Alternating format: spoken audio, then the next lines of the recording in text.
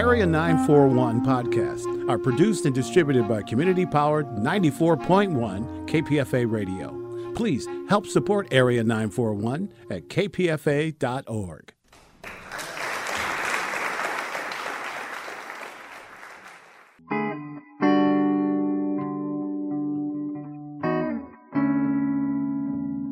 This is the Area 941 Radio Walensky podcast. I'm your host, Richard Walensky. We're talking about books, about theater, about film, and sometimes about politics.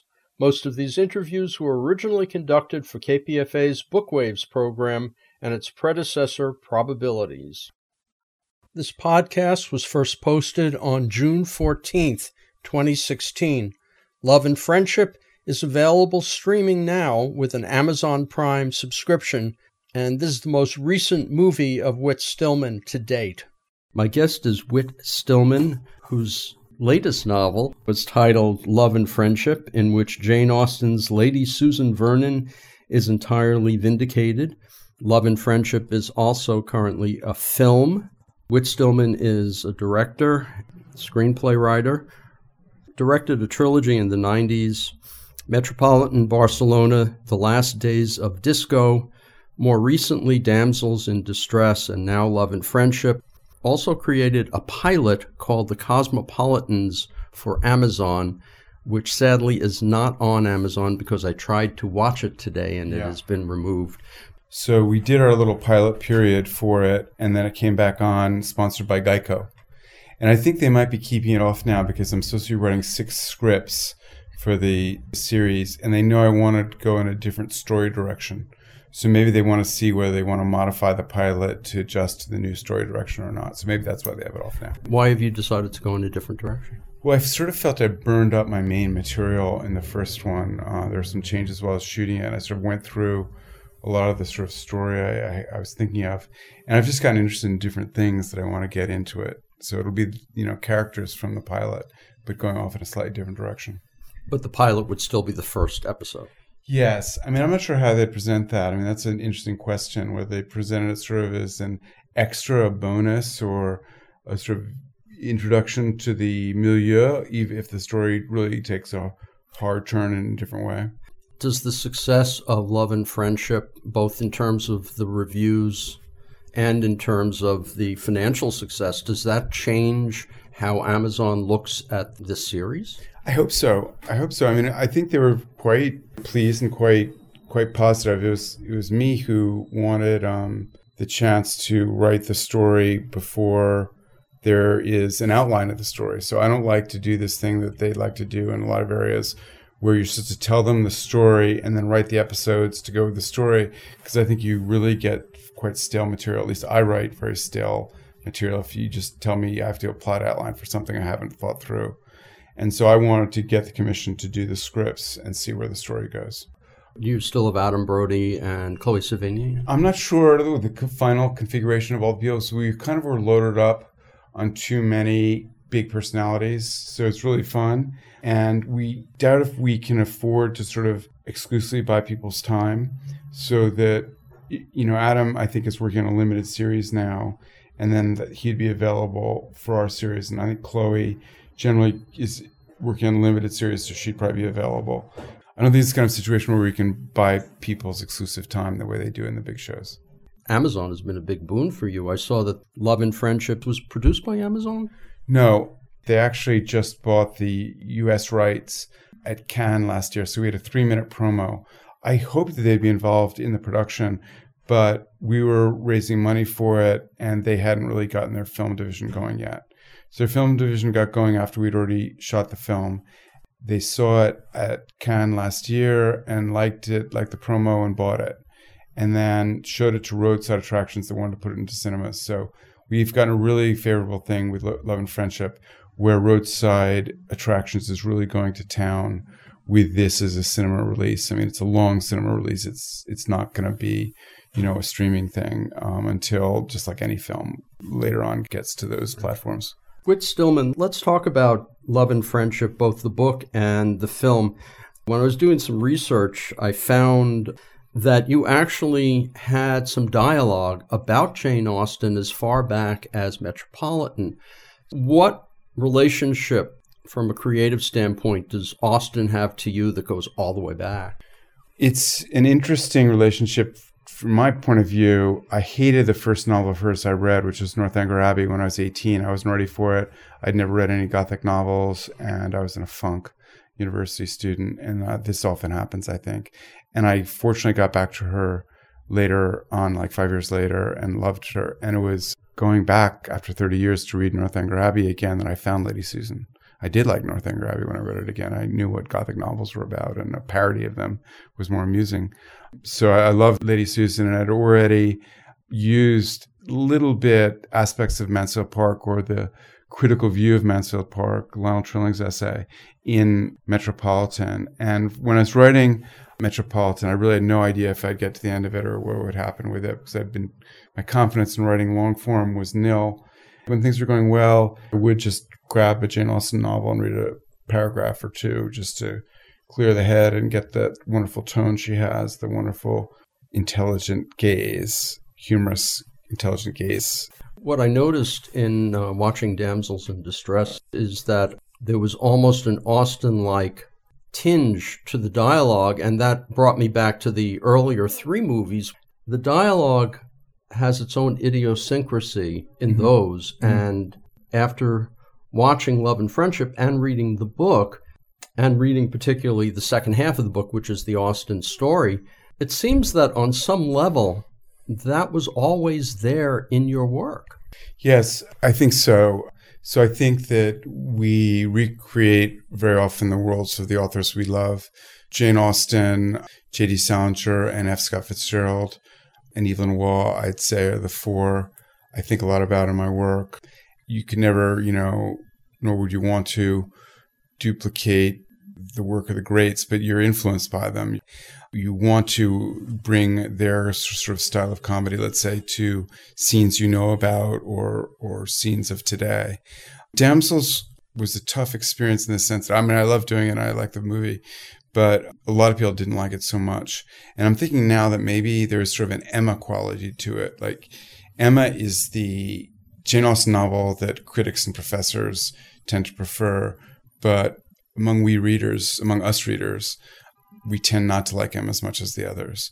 And so maybe that story in Damsels in Distress is kind of an Emma story. It's a didactic female group leader who is trying to improve those around her. And I find that very charming and likable, but I think other people get their back up against it or something, or there are too many silly things going on in Damsels in Distress for some people to keep in sympathy with it. Well, I suspect, after watching it, that if you had made Love and Friendship before Damsels would have been viewed very differently. I always hope that if a new film can win any converts, that they might go back and reconsider some things they haven't liked so much. And that's what happened with me with Northanger Abbey. I didn't like Northanger Abbey, but since I liked everything else, I went back and read it and got to like it. Whit Stillman, how did you decide to go back, read the Susan Vernon story, and decide that would be the starting point for your movie? Well, I was flailing around. I had sort of 12 years in what they call director jail, but for me it was almost director prison, where you just can't get anything off the ground. I made the mistake of going to Europe for various reasons, and I thought I could take the Eurostar over to London and make films there because disco had done really well in London. There's a lot of new money there, and they were keen on the kind of projects I was doing. So there's a lot of keenness about the script level, but I was really flailing around as far as getting anything off the ground. And I found this bit of material, and I thought, this is something I could do really small. This could be really funny and really small, that it could be something great, but I knew it would take forever. And I'd been approached to do some of the mainstream Jane Austens, one of which got off the ground and became a great movie, and one of which was made by other people doing the same book, because one of the problems with well-known books in the public domain, anyone can be doing them. The Lady Susan Vernon story is that it was obscure, and I didn't think I'd have to race people to do my version. It turns out that I did. There was another version. And at one point, when I wasn't very far along, I went to the producer of that and asked him, without having read their script, if there's any way we could partner up so there are not two projects. He was not very sympathetic about that at all, and wasn't interested in the least, which is good because I could burrow in and do my own version. What was the version that was really successful, can you say? I had some brief conversations with the producer of Sense and Sensibility before Ang Lee got it. And I thought that was a wonderful job. That's also Emma Thompson. I should mention that she wrote the script and was the engine for the project. So that 12-year period, that's when I interviewed you the first time. And yes. I remember saying to you, a lot of these young directors, because that's what you were at the time. Yes. 16 years past. Were getting these big sellout projects. And you said, fine, but nobody will approach me for a sellout. I'd do it. Yeah, I was attached to one sellout project. It was a project the screenwriter later went on to write, one of the films I really regretted not doing. I think I was shown the script, but it was done by someone else ultimately. And both of his scripts were done by other people. And so there's a period between Metropolitan and Barcelona when I was stuck on Barcelona, when I was offered a studio romantic comedy and was attached to do it. And there's some problems with it. And by the time the problems were being addressed, I'd unblocked on the Barcelona script. So once you've done one film, people offer you all kinds of things. So I did get some offers after one film. But after you've done two films that point you into a certain direction, or three films or whatever, if you're pointed really into a certain direction, I think people stop thinking of you for something else. I think, oh, that guy's just going to do that thing he does. And so in a way, if I'd done Love and Friendship early in my career, it could have been a really big commercial opening kind of thing. I think I'm in retirement age, so I'm not sure if that'll happen. I hope it'll allow me to get financing, for the projects I do want to do. When I was watching it, I'm saying, damn, because I remembered that interview and you were going, I need financing. I want to get going. And then the only thing you had was Damsels in Distress. And suddenly you come out with a movie that's getting the reviews and the audiences that you want. I'm thinking, good, we'll see more Whit Stillman. Yeah, now it's up to me, which is a problem too. So you looked at Lady Susan, and this was before Damsels? It was before. A lot of these projects, for me, have lengthy inceptions that at certain points you don't really know what the inception was or whatever, but I think I actually had the original ideas for both at about the same time. Then you were able to make Damsels because it's more of a Whit Stillman film. Well, it's because I wasn't really talking about Love and Friendship yet. Actually, about the same time, I was reading the Damsels script with Cast Rock that was keen to do it, and I was thinking of going out with a casting for Love and Friendship, and the casting agents did like it. I mean, the agents for actresses were interested in it, but I felt that the script wasn't ready yet, and I had the green light for Damsels, so I had more years to work on Love and Friendship. Well, when I look at the various versions, the big changes that I see between Jane Austen, well, there are three changes. One is the addition of a character, James Martin, who just appears as second or third hand. There's no actual scene with him in it in the Jane Austen. Yes, the epistolary novel, if someone is not a letter writer, they don't fully exist. So he is described in a scene in which, to a lot of Jane Austen biographers, they say this is where she seems to be straining at the bounds of the epistolary novel. She's turning this letter into a novelistic scene. But he doesn't write any letters himself, so he doesn't fully exist in the epistolary sense. And he's not in part of any conversation being related. It's just he's a buffoon. I mean, he's one of these useful elements in a story that doesn't really have that much of a role himself. So it's analogous a little bit to when Hitchcock talks about the MacGuffin. The MacGuffin is like the thing everyone's fighting over, but in itself it's not important. Well, the other big change in the story, of course, is the ending is very, very different. What leads to the ending is very, very different. I thought it was just one big twist with the consequences of that twist. Okay. I think most of it is there. But it seems that she sort of lost patience with the format and just did this perfunctory conclusion in her version. So we had to have more of a rounded ending. Well, in discussing the book Love and Friendship with Stillman, discussing the book in the New York Review of Books, Adam Thirlwell mentions that one of the biggest changes is that Austen clearly disapproves of Susan Vernon, whereas Whit Stillman clearly does not disapprove. Yeah, I mean, I think it's given that she's a bad person and she, is not to be trusted in any way. But I can't stop enjoying her manipulations. And I think in a strange way, she is a inspirational role model of how to sort of survive in the world and how to dominate events rather than succumb to them. So her objectives aren't right, and we shouldn't be as she is. But her tactics and techniques are pretty good and useful. And so I see a lot of similarities in some of these heroines, like the Greta Gerwig heroine in Damsels in Distress, who's virtuous but is trying to make things happen. I don't see her as consciously manipulative, whereas she's very unsuccessful at the manipulation. Interesting sort of philosophical question. Good manipulative people who are very virtuous and good. And I suppose those are our Gandhis and Franklin Roosevelts and things like that. Which I guess she's aspiring to be, whereas what Susan's aspiring to do is make sure that as a 35-year-old widow, she's not going to find herself on the street. Yeah. Yes. And to make sure also that her daughter has a very nice house to live in that she might be invited to stay in also. Do you think some of the difference between you and Austen also has to do with the morality of the time, or is it just that Austen was a teenager? It's very interesting, the changes in point of view that occurred between the end of the 18th century and the first decades of the 19th century. And Jane Austen paralleled these developments, and maybe she was a leader of these changes in a certain way. So there's a sense in which the 18th century is very close to us, to the way we look at things. We're much closer really to the 18th century in our perspective than we are to the first half of the 19th century. And so Jane Austen in certain ways is a precursor of the good side of Victorianism.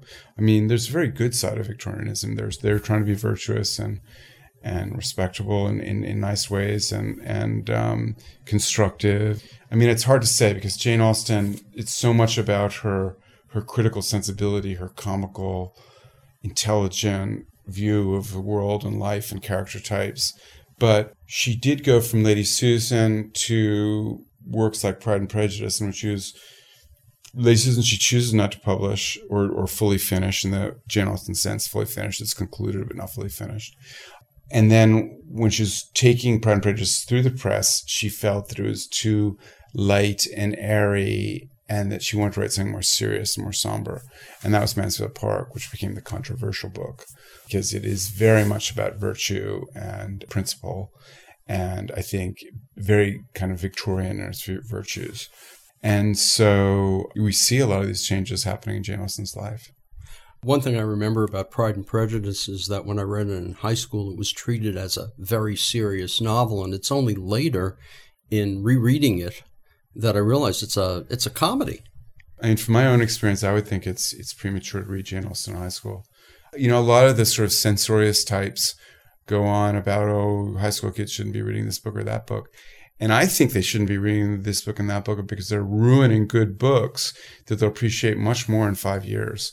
So why not be reading just a lot of good young adult fiction when you're that age? And no, I don't really mean that because I do think there are novels that really connect with people in those years that are good, great literature. And so This Side of Paradise is not perhaps great literature, but it's a great book for a 15-year-old to read. It's understandable that they study Great Gatsby and don't study This Side of Paradise.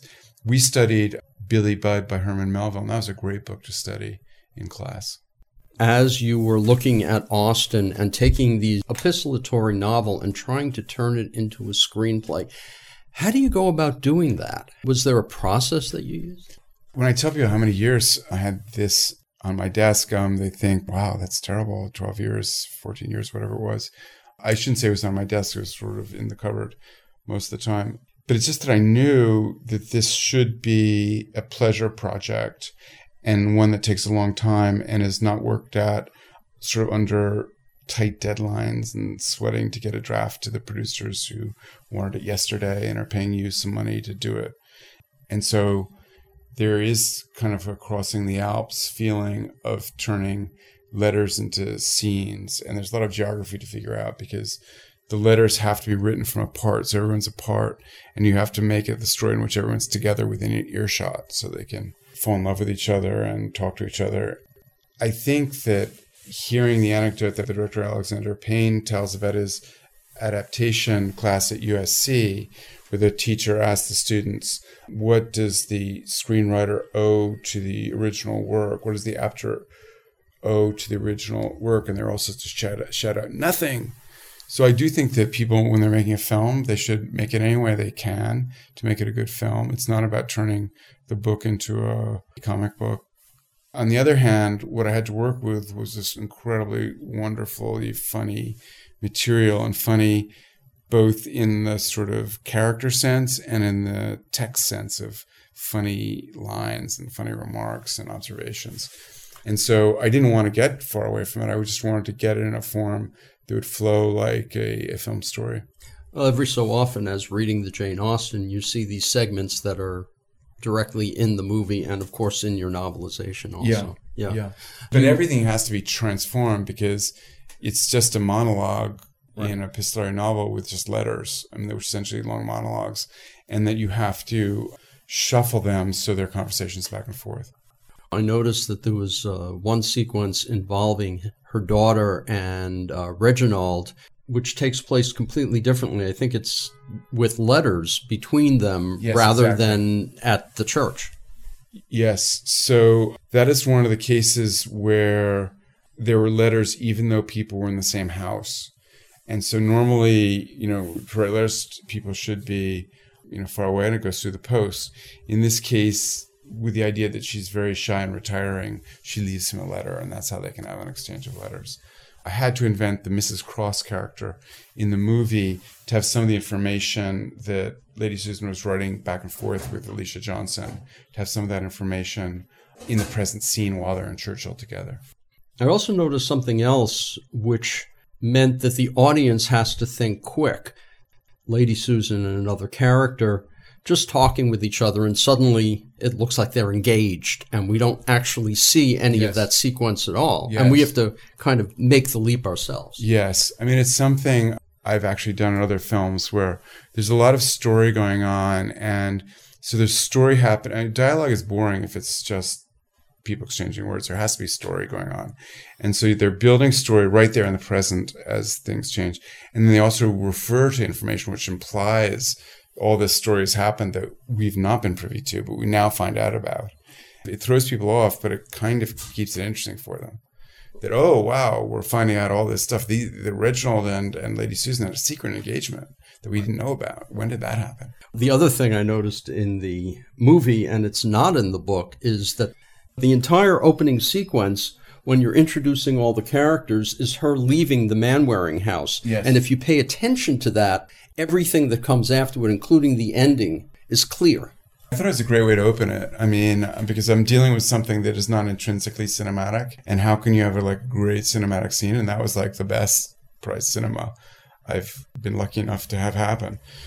The reason that it isn't as noticeable as it could be is because you're introducing 7 or 8 characters, and as an audience member, I'm watching this, I'm going, okay, this is this character, this is this character, this is this character. At the same time, I can't be paying attention to what's actually going on screen.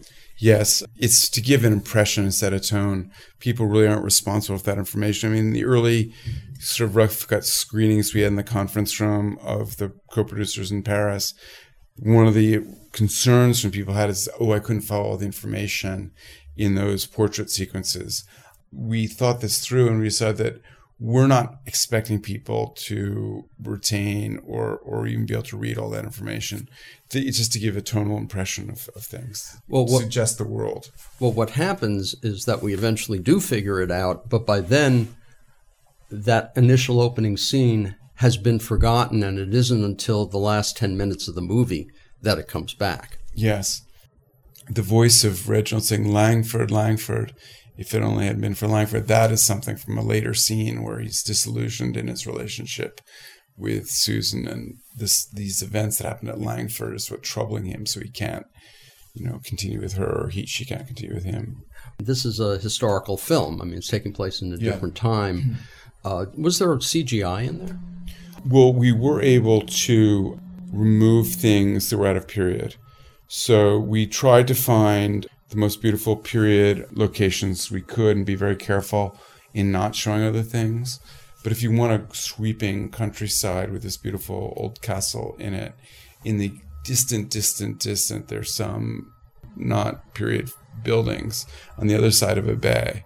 So we had VFX do, adjust those things. And certain locations were beautiful locations, but they'd put in wires for a bell or a security device, and we would get rid of all those things.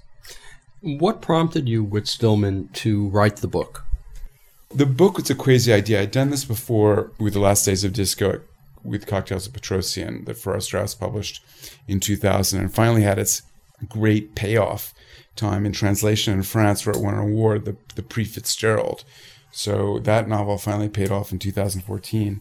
I had an experience with this script as a great read for people. So I thought, well, this is a modern novel version of her epistolary work. So just as she turned Eleanor and Marianne into the modern style Sense and Sensibility and the epistolary First Impression into Pride and Prejudice, I could turn the Lady Susan Vernon story into that form that Jane Austen always put her works into. But then I did the movie before I wrote the novel, and in doing the movie I discovered the Martin family, and this character suggested itself, Rufus Martin Colonna, and he became sort of the ideal comic narrator for this absurd project.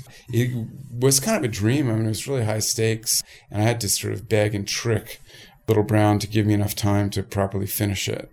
And there are still a few details that are wrong that we have to correct. So he's publishing this in 1868, not 1858. And a friend pointed out there's some split infinitives, and there wouldn't have been split infinitives.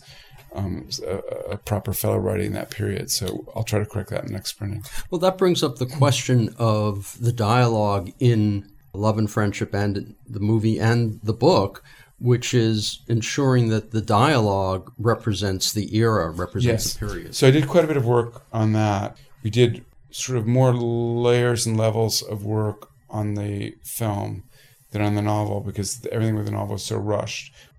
I had already been through the process on the film, so the script had already been vetted. And I think we really made the film very correct in everything. And this is the case also of a different period. So Rufus Martin Colonna is writing in a closer period to us. He's writing in the 1850s. So I had to have it consonant with his period too, and how he would refer to the 1790s. Was there any issues with the actors in the film being in the period? I assume Chloe Sevigny and Kate Beckinsale have done period films. I'm not sure if Chloe has. Really? So I think it might have been a new page for Chloe. And I like the idea of changing the character to a Connecticut Tory exile, one of the loyalists who is sent over. Most of the actors are very experienced in period. And I think Chloe did a wonderful job. And I think she adds a nice lightness. And I don't think people realize how important it is listening to the talkative, funny person and reacting in a way that increases your enjoyment. And working with the actor playing James Martin. Yes. I mean, he was brilliant. Yes, he really was brilliant. Tom Bennett had the part, and there were only a few scenes in the script when he signed on to do it.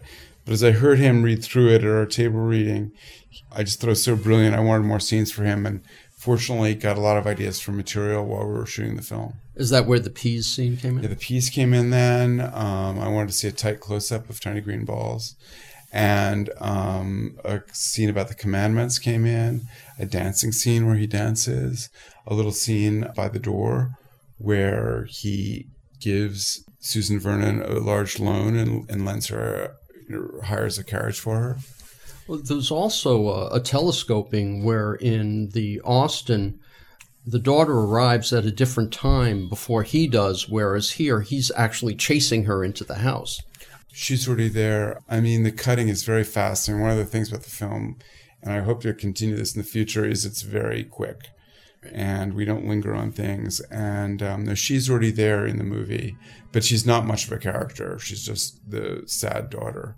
And it's only when he arrives that she comes in as a major character and the mother trying to persuade her to accept him. One other thing you do in the film is telescope time. So we really don't know from scene to scene, except from context, exactly how much time has passed.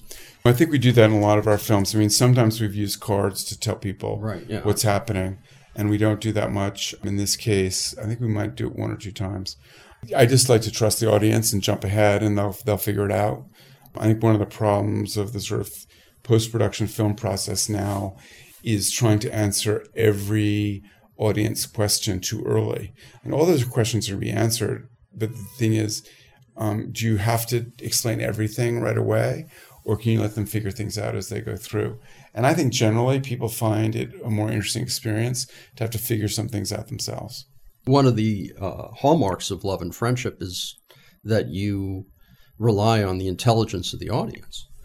Yeah, I mean, it's a bit of an erector set where they have to, figure out, what's real and what's unreal, because we're dealing with a major character who's a big liar and a very, very successful liar. Fortunately, she tells the truth to herself and to her best friend.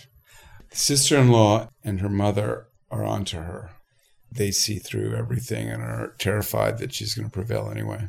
There's also an interesting sequence in the film where the father is reading the letter to the mother. That is directly from Austen, but it's in a completely different format. Yeah, that was good. You're maybe referring to something that happened in editing. We added an element. There's a really nice scene in any case, without that, but it became funnier for us with it. How much was cut out of the rough cut to bring it down to? Well, I had a real problem because between Kate and myself, we'd look critically at a lot of the scenes and decide some weren't necessary and cut others down. So I kept sort of cutting what had been the main sort of dialogue scenes back. And then I kept adding more material of a sort of sketch comedy kind with Sir James Martin and other people. And so we were a little scared of coming up short in the edit. There weren't many things I dropped, but I did find some things not necessary. And in the edit, we didn't use them. But the little good moments from those scenes I tried to include at the end in the actors' montage, where they sort of take a curtain call and you get to meet each of the actors with their name. And we have, generally from scenes we cut out a line or two. So I could save a few good lines from those scenes. In the book that you wrote afterward, you were able to incorporate some of that material back into the book? Occasionally, but, once you decide that something is not that interesting, it's very hard then to decide, well, actually, yeah, it's interesting. I mean, you can get away with more text, of course, in a book, more dialogue in a book. But still, I mean, I'd already done that work of deciding that it wasn't necessary. I understand you sold the book via a Twitter page. Yeah, because I was being given a lot of static by everyone who knows about the business, that things aren't the same these days, that you have to write a lot of the book before you can get a contract and all that kind of stuff. And I already had the script. I mean, the script was getting a good reaction. When people read it, I was far from getting financed. I was far from having the script in a good form to shoot, but it was a read. I mentioned on Twitter that I was thinking of doing a book and immediately got a reply from an assistant at Little Brown. And within a month, I had a contract. So before the film was set up, before I knew I'd have a film, I had the obligation to write this novel. I was very terrified. And I went through all my deadlines. I was supposed to finish it before I shot the film, but I couldn't because at that point you have more to do than you can possibly do anyway. And so I didn't get started until after I finished the picture lock, before we handed it over to sound and post-production.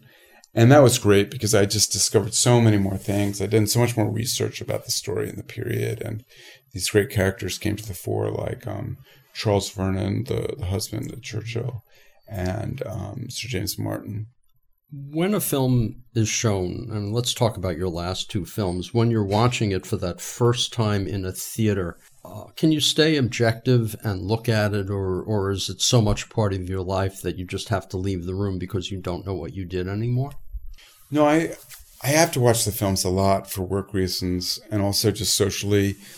Occasionally it's inconvenient to sort of leave while other people are watching, so I just stay with them and watch it again. And I really enjoy them. I can see the films like with an audience that doesn't like it or is not getting it, and then I see all the flaws and all the bad stuff. But generally, if people are liking it, I find it a really positive experience. Whit Stillman, now the film has come out and the book has come out, and you're busy working on Cosmopolitan's, those teleplays. Are you also working on any film? And also, the New York Review of Books review also mentioned that it would appear you'd be a perfect candidate to direct Henry James. I think you only feel emotional. I mean, I think intellectually you can feel, I admire this novelist, I admire that novelist, this great literature. But emotionally, you're only loving certain people. And Henry James wouldn't be one of those people. I mean, I've sort of fallen into a Henry Jamesian life because I'm mostly living abroad, and a lot of what he wrote is just very true, and you notice it. But, I mean, there's so many novels that I really love, and novelists whose work I really love that I'll never have a chance to do. So, Tolstoy, Balzac, all these people one loves. So I'd do them before I would do Henry James.